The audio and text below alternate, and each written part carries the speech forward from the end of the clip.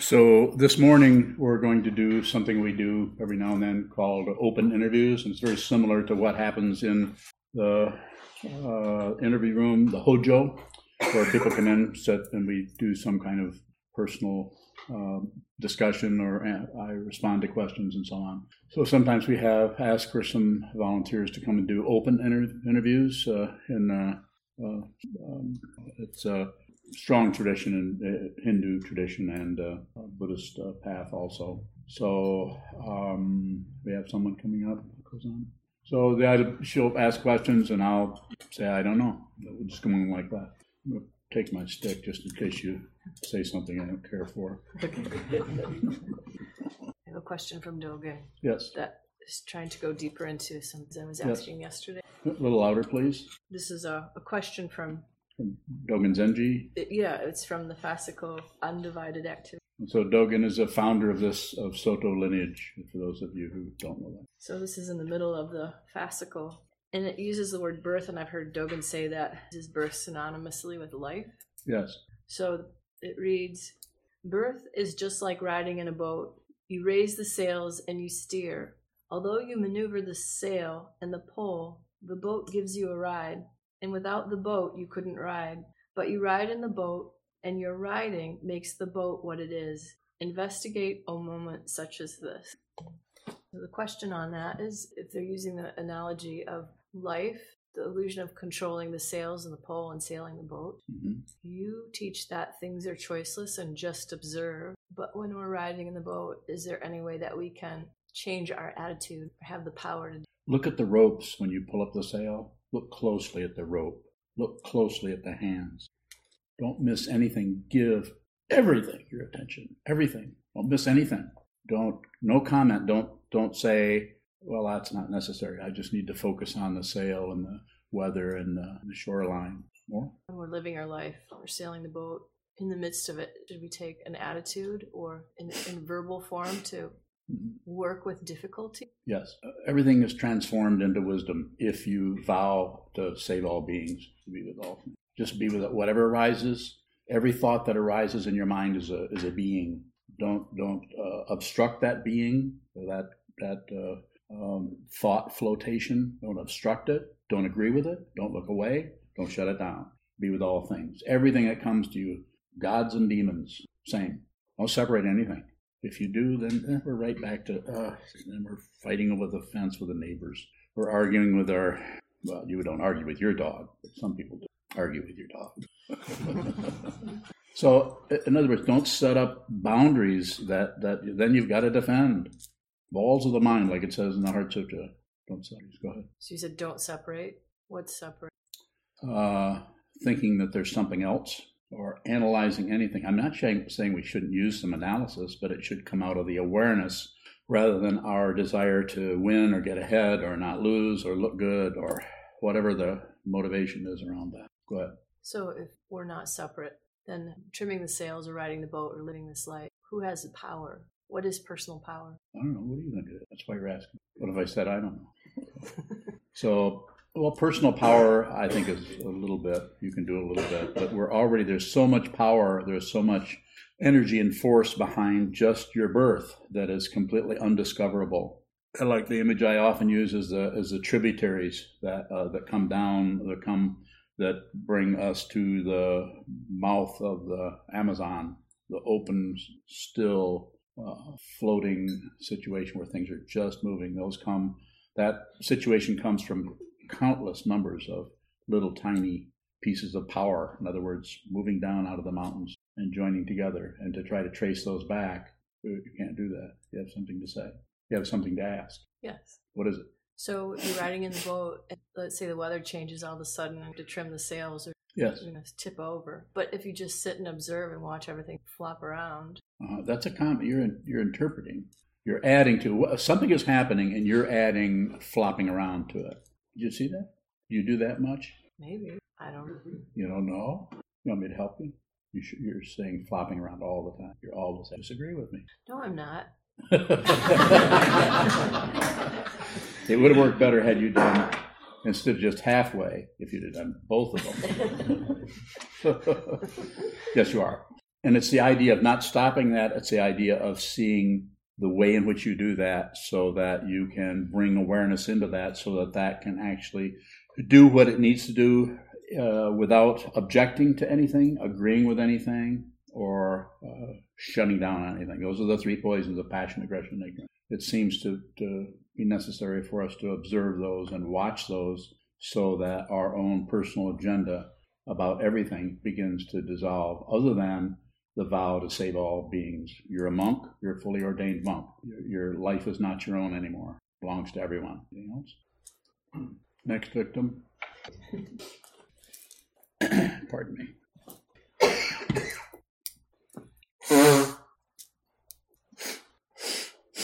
You often say to trust you. I do. Lately, I second guess natural interactions with.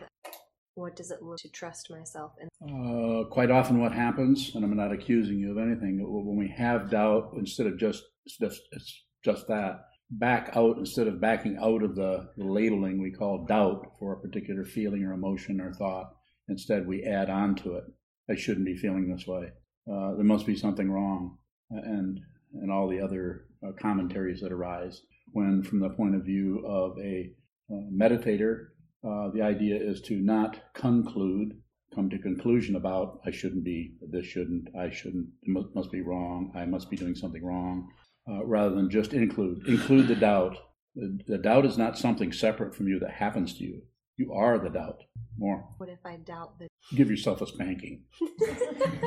No, I mean, you can, I follow you. What if I doubt the doubt? I can see where, but it's just kind of like double think.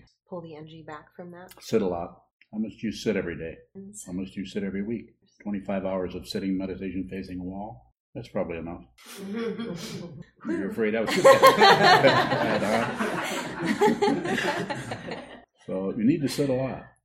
Everyone, if you're sitting half an hour a day, it's nothing wrong with that, but it probably needs to. Our whole life, our whole 24 hours a day is constantly used up, and you're exercising the grasping, the rejecting, and the shutting down muscle all the time. Sit down and exercise the awareness muscle, which does what? Just observe. How does pull away some of that second guessing?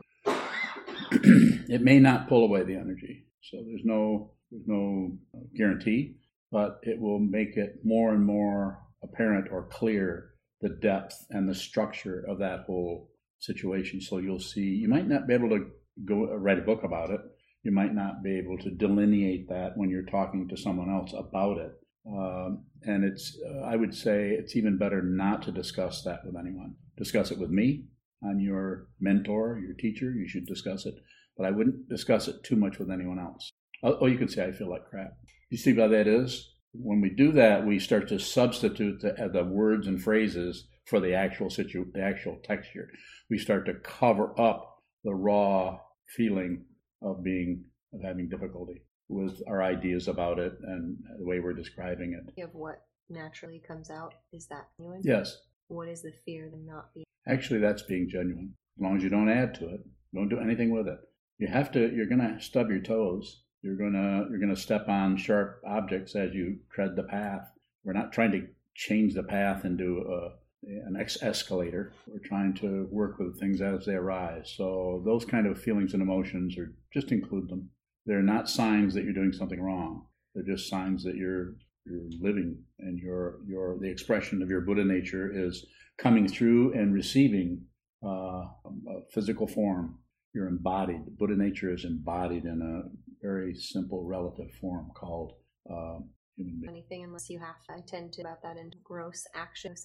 Don't go to the mall unless you have to or something. I don't know. Unless you're out of potato chips. Unless you're out of potatoes. But how can we practice that in a more subtle way, like what you don't have to have thought or don't have? So it seems to be helpful to the thing that I say is give everything your attention. It helps that if you can give everything your attention, then you can see very, very, in a very subtle way, the way in which you continue to add on to cover things up. Add on to passion, take away from a judge, aggression, or shut down on, or dismiss, or distract yourself from, which is ignorance. So if you're giving everything your attention, every time you move your hand, you know that you're doing it. It's not about saying I shouldn't be moving my hand. It's not about a right or wrong situation. It's more seeing what's going on. And if you don't add on to anything, then your mind is not full of a lot of extra elaborations. It's just completely being flooded with everything that's happening. Right now I'm watching her hands move and that pen move. At the same time I'm watching you, and I'm seeing that there's not much movement going. Well, some feet are moving. So it doesn't mean that this is some kind of a test, or you seeing everything that's happening. I'm not saying that. It's just the attitude of including tends to kind of like, to use the metaphor of a changing gears kind of thing. It's like you've just kind of gone into neutral, so that you're more, everything else holds sway rather than your own mental fabrications and elaborations, the chattering. That probably will not slow down unless you spend a lot of time, as you're doing. 25 hours a week is quite a bit of sitting meditation. You're not lying to me, are you? I think so. Get a watch? Yep. She's sitting that much? You would disagree? You're the So again, it's really up to you. If you were sitting less than that, there's nothing wrong with it. Everything is happening. Everything is dependently arisen. So the idea here is I think if you sat every single time, you should be sitting about 36 hours or so. It's low 30s. So this is a monastery. It's not something else. It's a monastery. So we have really intense training here if you want to do it. And the people who live here, as some of you know, are required to sit as much of that schedule as they can. 25 hours is quite a bit when you consider that Junshu also has a job, not only away from here, but also has jobs within the monastery. But it seems necessary to sit down, hold still, watch what moves. I'm not saying there aren't just literally dozens, probably hundreds of different ways of training the mind with all the different traditions. 2,500 years ago, the Buddha began this particular Buddha, Dharma, and Sangha, this particular lineage of teaching, and there's been all kinds of interpretations because it is a cumulative tradition. So therefore, you can, if you go to Grand Rapids, you go to Detroit, or go to any place else, there's another Sangha. There's not only another way of looking or addressing or presenting the Buddha's teachings, but there's different, just all kinds of elaborations and techniques and so on. And that's why, one of the reasons why, having been exposed to quite a bit of that myself through my teachers, we keep it very simple. A lot of hours, don't do much. Sit down, hold still. Everyone's Buddha nature is also already available. It's just a matter of seeing it. And a lot of times the path to seeing that involves facing a lot of difficulty that you don't do anything with. If you're headed for where's that one place in Canada? Nova Scotia. If you're headed for Nova Scotia, and every time you run into problems, you stop and wrestle around with stuff and argue with the signpost and argue with the bumps in the road, like that, then, you just need to just include them. That's just part of the path. Just continue to go. Anything that happens to you is absolutely correct. Any karma, or whatever you want to call it, that comes to you, you're not getting a raw deal from anything. And everything that's happening is happening because of causes and conditions. The amazing thing about it is once you see this, then you can begin to liberate yourself from that situation by seeing your true nature is not separate from the Buddha, the awakened one. He was smiling, so I figured he probably saw where I just made it. Did I make a mistake? Never. Never. My nose is brown. Your nose. Mine's long. Further questions? It's 33. That's what it adds up to if you sat all the time. And 3 and 3 is 6. So that's kind of some kind of mystical thing. Someone else would like to come up and come on, David. Or Brad, I should say. I called David Brad yesterday. I think I knew him as Brad in a past life. So, what seems to be the problem? The fourth reminder. Oh, the fourth reminder. Part of it. Can you recite it? There's a part I can, to be sure I could recite it, I wrote it down first. Good idea. That's why you have a degree in philosophy, business administration. Yeah, political public, All that stuff. Yeah. all that stuff. All right. What is it? The part that says, just like the feast before the executioner leads you to your death, I will cut desire and attachment and attain enlightenment through exertion. Yes. What is the feast part of that? I think what's being addressed. These are the 4 reminders that have to do with the precious human birth, with impermanence, with karma, and the one he's talking about is the 4th one, which is to do with suffering. And he's talking about the imagery that's used there. Before the executioner leads you to your death, cut. How does it go? Cut desire and attachment. And so the feast is just everything is going fine. Everything is good. You just got on a promotion. Everything is good. So I think it's the images there is because of the contrast. We think we're doing so good. We're alive. We're here. Our health is good, or maybe not so good, or our health is getting better, or our children are doing well, or as I said, we just got a raise. So it's kind of a feast. Everything is great. And then all of a sudden, because of impermanence, things go flop. And then everything, maybe someone really close to you that you depend on, love, and everything dies. So everything just goes to pieces. And it's every transition, every time you have a thought, it's a birth and a death, and a birth and a death. We're being born and dying moment by moment. So, further question about that? How does the birth and death enhance? Looking at that, how does that enhance practice? Because you start to realize how completely impermanent everything is. Nothing lasts. Even the most intense suffering will not last, but it will be extended if you fight with it. Sometimes difficulty is extended for long, long stretches of time because we object to it. It's called warfare. We object to it in ourselves. We object to it out in the world.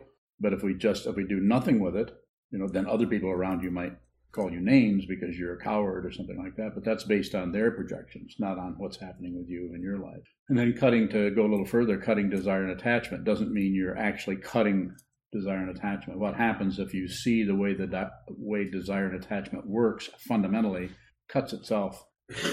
You see it so clearly that you see that when you do something operating out of desire, that you're actually sticking your hand into fire.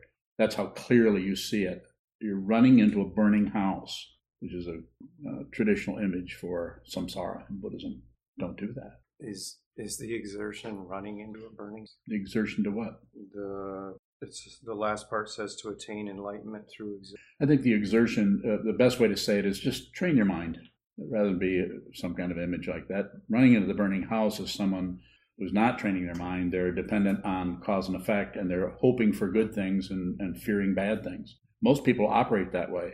Children operate that way, and then if they have the good fortune to be around adults who are able to help them, they can train them and encourage them to not necessarily go in that particular direction. What is being an adult to practice? Being an adult in terms of practice. So it would be basically, to put it very literally, not caving into passion, aggression, and ignorance, even though it arises, not caving into jealousy as something like you're right and the other person's wrong, and being very clear about your petty mind, petty thought patterns about everybody. We see them all the time. You can't walk through a room full of people without projecting onto them. You may not believe it. You may project and then say, well, it's not really true. Or your ability to see through your own projections might be so powerful that there wouldn't be any comment. You fundamentally know that it's not true. And when that situation begins to happen, you could have all kinds of negativity looking to be transformed. All kinds of demons might be knocking on your door. I see you're helping everything else. Well, how about helping me? I just answered a question you didn't ask. Is there projections included in the? Sure. It's just used as a metaphor for something. Really, things are really great. It actually addresses the 3 types of suffering. The first is the pain of pain, which we all know about. That hurts. And the pain of the last one is the pain of the composite, which means that all compounded things, which we are appearing this way, will come apart, vanish, die. That's all pervasive. There's nobody lives forever. And then the middle one, which is being addressed there, is the pain of alternation. The pain of alternation is everything's really good. The traditional example for that is like a feast. You're at a wedding, and suddenly the veranda, that there's 20 guests out on the veranda all celebrating and raising their glasses and celebrating, and because of poor construction, it collapses and they pass away. So that's pain of alternation. That's one of them. There's different ways of looking at that. There's the fear that things are going to change. Things are really great. That's not going to last. It's like half a bowl of ice cream. Still ice cream. Still tastes good. It's almost gone. That's my example. What holds the composite together while it lasts? Who says it's held together? What is the appearance being held together? Exactly. Thank you. It's just appearance. It just looks like something's happening. This is an illusion. This is an extension. Your actual dream at night is more real than this, because that dream can't be destroyed. This one can be. You can't destroy something that is unreal. Cool, huh? We have some time? Who else wants to come on? Certainly, yeah. Yes. In fact, I almost had to walk outside the city. Sure. Yeah. You sit in a chair? I did sit in a chair. It doesn't help. It's the upright. It's standing and okay. You know what do you know what the physiological situation is? I've been in and out of doctors. Okay, yeah. But there is something going on that's physiological. Yes. Okay. Yeah. And so, how do you deal with that? And that's yeah. So, what was your name? Marianne. So, something that's often missed is the most important thing about training the mind, body-mind complex, this whole situation, is silence and stillness. So find a way to find whatever position that may be, and maybe laying down. So when you do that, hold as still as you can and just observe what moves. So if you can do a little bit facing the wall, just even a short period of time, even a minute or 2 minutes, and then transition to something more comfortable, and then come back to facing the wall. And slowly bring yourself back to the wall, just to the sitting posture like this over and over again, and see if your body won't respond to that moving back and holding still. So it's about the stillness, and it's about the setting. You're setting up you could say artificial, but it's really not, an artificial contrast between you're holding very still so you can see that dimension of the mind that is much, much deeper and is much more obvious if you're moving your hand just like talking like this, you're totally in this three-dimensional space. But if you stop moving everything and leave all the senses open over time, and it might be quite a bit of time, you will eventually start to see the information or the karma or the deep structure of your own particular life and what that's all about. Probably even get in touch more with your physiological situation. There's no guarantees of that. But body, mind are not separate. They just look like it. And so what we do is we kind of artificially separate that through sitting practice and meditation. So I would say if you can find a way to hold still, even for short periods of time, and just observe what moves. Usually it's just thought patterns coming and going, or memories or evaluations, or thoughts about your body and how it's feeling. That'll take you in many, many circles around and around. More? Because I'm trying to think about the only exposure that I've had to Buddhism so far has been Nyakon, and it's a lot about the breath. You bring back the breath, and back to the breath, and that's kind of what I've been practicing on my own. And I find that is soothing to some degree. But when I was sitting here, I didn't have a wall; I had a window. But window's fine. The tree, even bringing that in, I noticed it lessened the pain a little bit, but it still doesn't. I guess my fear is that the pain will never go away and I won't be able to sit. Might not, yeah. So I don't, I have, with all respect for Thich Nhat Hanh, I don't teach that. I actually taught the following the breath technique for close to 3 decades. I was taught that myself by my teachers a long time ago. I don't do that anymore. And the reason I don't do that is difficult to explain, but to put it very simply, it creates a meditator. It creates an identity of someone who can meditate, and it doesn't allow you to go into your own personal causes and conditions. The not doing anything, shikantaza, is an advanced technique, and it's not easy to do. It takes a connection with a teacher, a connection with a sangha. It takes an environment to be able to practice that in. And Thich Nhat Hanh has his people that are love him and practice under him, and they're helped by him. So I'm not objecting to what he's doing. It's just I don't do it. Well, he's a cute guy. He really is. He's just find him really for my particular. He's very. Well, then you should do whatever is helpful to you. Like I'm learning. Yeah. Well, you're welcome. Do you live in the area? So if you do come to the area, you can come here and practice sitting meditation. You never have to, you can be a student of Thich Nhat Hanh's forever and still use this space to practice in. Most important thing is to practice. There's no club here to join. There's not even any membership. So that's extra. We don't do that. Anything else? Thank you. Any further? Certainly. So where we live, our goal is to review our personality and look at our personality. Yes. And so by identifying things that I would like to change about my personality, or the way that I cope with things or do things, is that meddling? So what we're doing is, there's lots of ways, as I said earlier, lots of ways of working with the mind. And meditation is, I'm very biased in this area. I think you should train your mind, but I don't know. We have our own lives, and people will go different directions with different ideas about doing that. And you're talking about moral inventory, that kind of thing. Yeah. Yes, sir. Yeah. And so quite often in rehab situations, they'll use moral inventory or a cognitive behavioral because they're really trying to change something they think is real, which is the ego, trying to make it a healthy ego.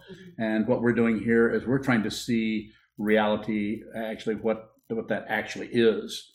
And that's, to ego, that's a little frightening. Ego would rather turn around and let's go back and let's just figure things out much more reasonable. So, and my position, if I have one on that, is you should trust yourself. If this is helpful to you and it relieves some of your suffering or difficulty, it helps you feel like your life is more workable, you can more work with the issues in your life that are challenging or difficult or upset things, then you should do that. I think it would be good to include some awareness practice in there, but I wouldn't disagree with that because it's not helpful to do that. I'm not here to argue about something. But so it's not, if you were a student of mine, you're a formal student and you'd ask me to function as your teacher, I probably would have you stop doing that.